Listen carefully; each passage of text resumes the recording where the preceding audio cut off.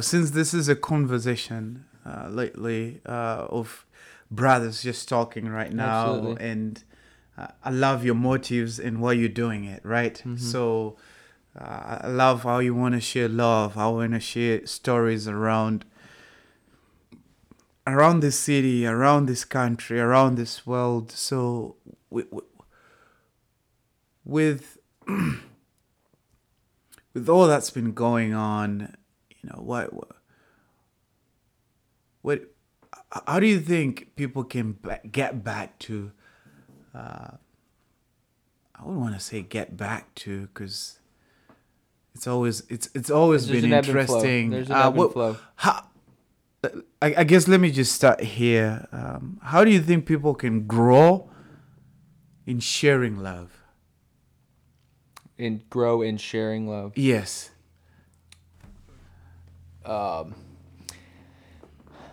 It's gonna it's an individual activity as well as a group activity, because you can't love others until you fill yourself with love. There's no way.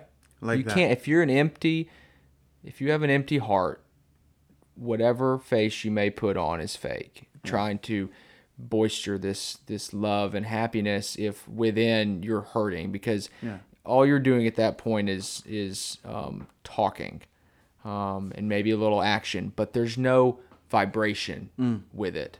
Your heart has the biggest electromagnetic field of any organ in your body, and the more open I don't know how much you are into Hinduism or the chakras of the body, but the energy center of your heart, energy center, the more open it is, the bigger that the electromagnetic field is, and it has an effect on other people. It affects their heart chakras as well too. So that's how it starts individually, and then you raise your vibration, and your aura literally gets measurably bigger. This not even, I mean, it is spiritual, obviously, and it's talked about, thousands of years ago, but they've now got the science to where people actually have an effect on each other, non-verbally. So I think, but in order to kind of get that open, one of the big things that of the several that changed my life was meditation, period, or prayer. However Like you want to that. go about it. It first started by cutting out not all negativity. You can't cut all that out, but and it also some of the negativity also does help you a little bit along the way, but because it provides that contrast. But cutting out watching. We canceled Comcast, so all we've got is our choice of whatever we want to see on Netflix or Amazon or whatever it may be.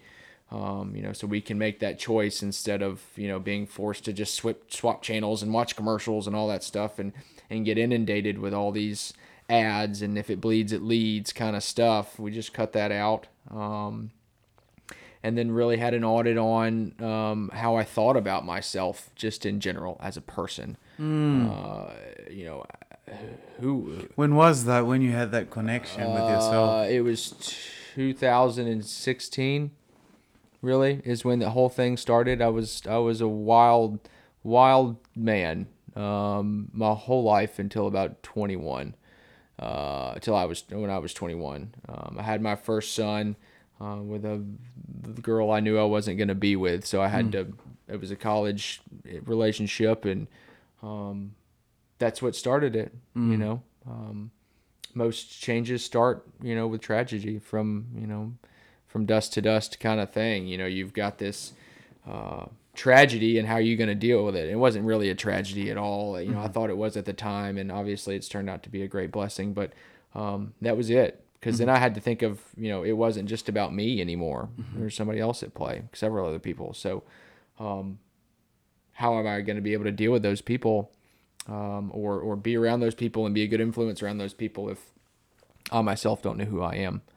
And so it started there, and it was a study of religion, study of God, a study of a lot of religious teachers, and then meditation every morning before I really even get rolling, and then before I go to bed as well too.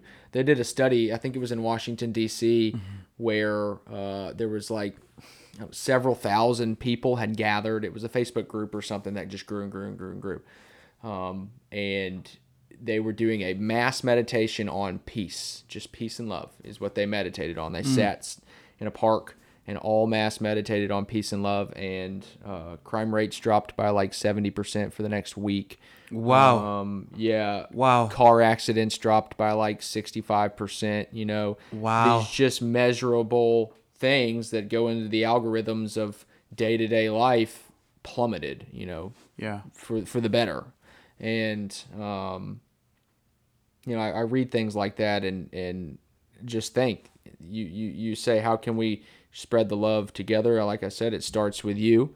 And then it spreads to people doing that on a large scale. Yeah. Is seriously having this mindset of service to others over service to self. You know, it's, you know, trade instead of war. That's what most war is over anyway. You know, is economic, you know, economic disagreements for the most part on who wants what. You know, why can't we just trade our goods? You've got your goods from Zimbabwe. I've got these over here. Why do there have to be barters and, or, you know, tariffs and all this stuff? Yeah. You know, love over hate.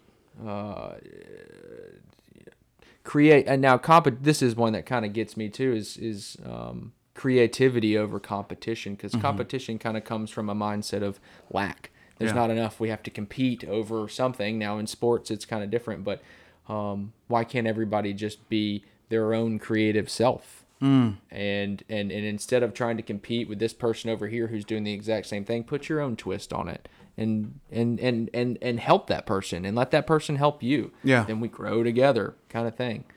But I think that's what it's going to take, and it's really going to take people standing up for what they truly believe and having a lion's heart about the whole thing. Yeah.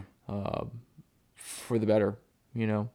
This isn't just like I'm going to fight for me, you know, like for what I specifically want, but what does everybody want? What does everybody need to make this thing going? Yeah. What do you think? I love that. No, I love, you know, I mean, you're spot on. I love how you're talking about it has to start with the person, within yourself. And I think the moment we realize that there's someone greater than us, who we all gonna answer to, it changes everything. It changes even the way you see yourself. So I love that. Who are we going to answer to? I like that. It's like we're all living lawlessly, you know, like there's nothing that's going to happen when it's over, but there's somebody to answer to when the lights go out. Yeah. Yeah. And, you know, we can never run away from it, but be part of, you know, I love how, I forgot who told me this, but I think he or she said God's will always be done, whether you're part of it or not. So I love what you're saying. Absolutely. I love what you touched on concerning how it has to start within ourselves. I mean, like you said, it's hard to love someone when you haven't learned how to love yourself. You cannot give what you do not have. And I'm so grateful that you yourself, you're applying it. You're not just talking about it, but you're applying it through your own life, through the people you're around. And that's awesome. Thank you. That's awesome. So I'm just so grateful that as we tap into life and realize, well, you know, I think one of the founders for McDonald's said this, but he said, none of us is as good as all of us. The moment we realize we need each other in a healthy, loving way where we do not do harm to each other, because we know whom we belong to and who we answer to. It will help with a lot. A whole lot. Yeah. Absolutely. We are co-creators in this thing we call life. Yeah. What is it? You know what I mean? We're What do you mean by that? we're all a part of it. We're all a part of the same story. If you look at Earth from space, it's the same as us looking down at an anthill almost. You know what I mean? And they've got their own world down there, and they all work together around the queen. You know what I mean?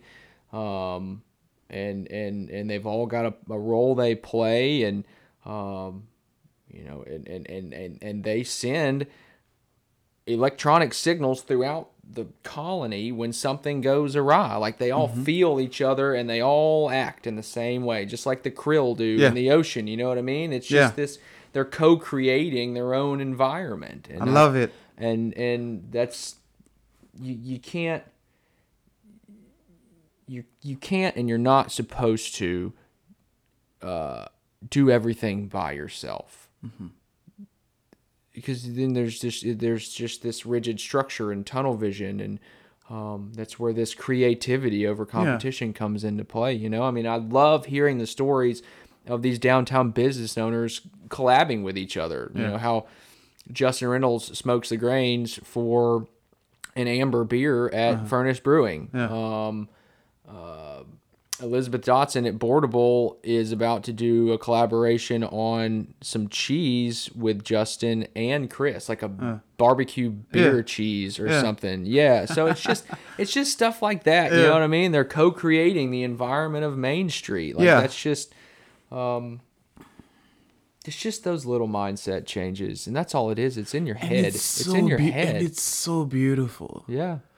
It's so beautiful when one person can bring what they got to the table, right? And also just come as you are as well, not as you ought to be. Because sometimes, too, it's a fine line, right? We want to create this expectation. You have to be a certain way. You have to talk a certain way. You have to dress a certain way in order for us to love each other. But the moment we can say, come as you are, and I'm going to love you as you are, it breaks the chains. You know, one of the greatest examples for that is Jesus. You know, Absolutely. he didn't have expectations on. I mean, you look at the Pharisees, what they were doing at that time, you know, well, why are you doing this? Why are you not? And the moment you realize, you end up seeing, you know, people being fearful of who they are, of being unworthy. So, loving people start by understanding who they are and what their story is. Absolutely. You got to be unconditional about it. Yes. That's it. Yes. And it's that life, you know, it's again, learning from each other. You may, nothing's ever finished. Yeah. There's this mindset of people like, okay, once I finish this, then I'm going to do this, and then I'm going to do this. Well, instead of having such a rigid structure about it, just let it be. Yeah. Like, let it, like, I put something on Facebook the other day. It was like, some people, setting goals and accomplishing goals may be a little intimidating for people sometimes, because they think that, you know, they're here and the goal is here, and it just seems like a journey to get there. So I did a little mindset tweak of, why don't you just imagine you're writing a book, and it's just another chapter in the whole thing. Nice. In that way, you can be a little more free flowing about it, and that you're not so intimidated, because a book obviously comes with the mindset of, well, there's another chapter after that. But where does the last chapter and the first chapter, how do they connect? Yeah. And I think it's just not really finished and on to the next. It's kind of in addition to. It's just stacking on kind of deal. And I think that that we're not really taught appropriately how to deal with our emotions on a broad spectrum, and a lot of people resort to just taking some medication or and numbing that when to me numbing is dangerous. Oh, so dangerous. It's so dangerous because then you're just kind of lost and you're suppressing a lot in your life as well, and it'll manifest itself in different forms, whether biologically or mentally or spiritually, whatever it may be. But to me, emotions are actually our nonverbal guidance systems of what to do. So if something feels good, in your body, if there's that heart-head alignment, keep going. I don't care how crazy it is. Yeah. Like this was crazy, but it felt good. When I would sit down and I was researching mics and I was writing notes of who, like making lists, I was here at this moment already with you when I wrote your name down in January. I like it. I was already living in this moment and That's kind of good. imagining how it would be, but it just, I don't, but people just they get all caught up in these the wild west of their emotions. Our emotional scale is all over the board, and it's very centered to that specific person as well too. And nobody, you see all these people lashing out online. You know what I mean? You see these people yell at somebody or honk at somebody or whatever it may be. Once you get a feeling of, oh, that's kind of tight in my stomach, or that doesn't feel very good in my heart, well, think of the opposite, and then go that direction, the opposite of that direction. But it's just meant to be, those negative feelings are like if you're kayaking, there's a rock in the river, that's a negative emotion. So you kind of want to steer around, recognize that it's a rock, what it is from a distance, see what it is.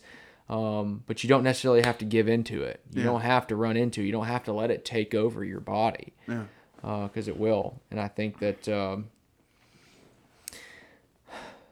don't know if there's not necessarily, I don't like to think of them as changes. I just, maybe some shifts. Yeah. Because a change, you can do minor changes, but they seem to be, angled almost. It's like you got to, but having just little mindset shifts every day, and it's a commitment. It's not easy. Like I said, I started. You deep, Michael. It's what 6-7 years in the making, which is elementary compared to the people that I study and I read. But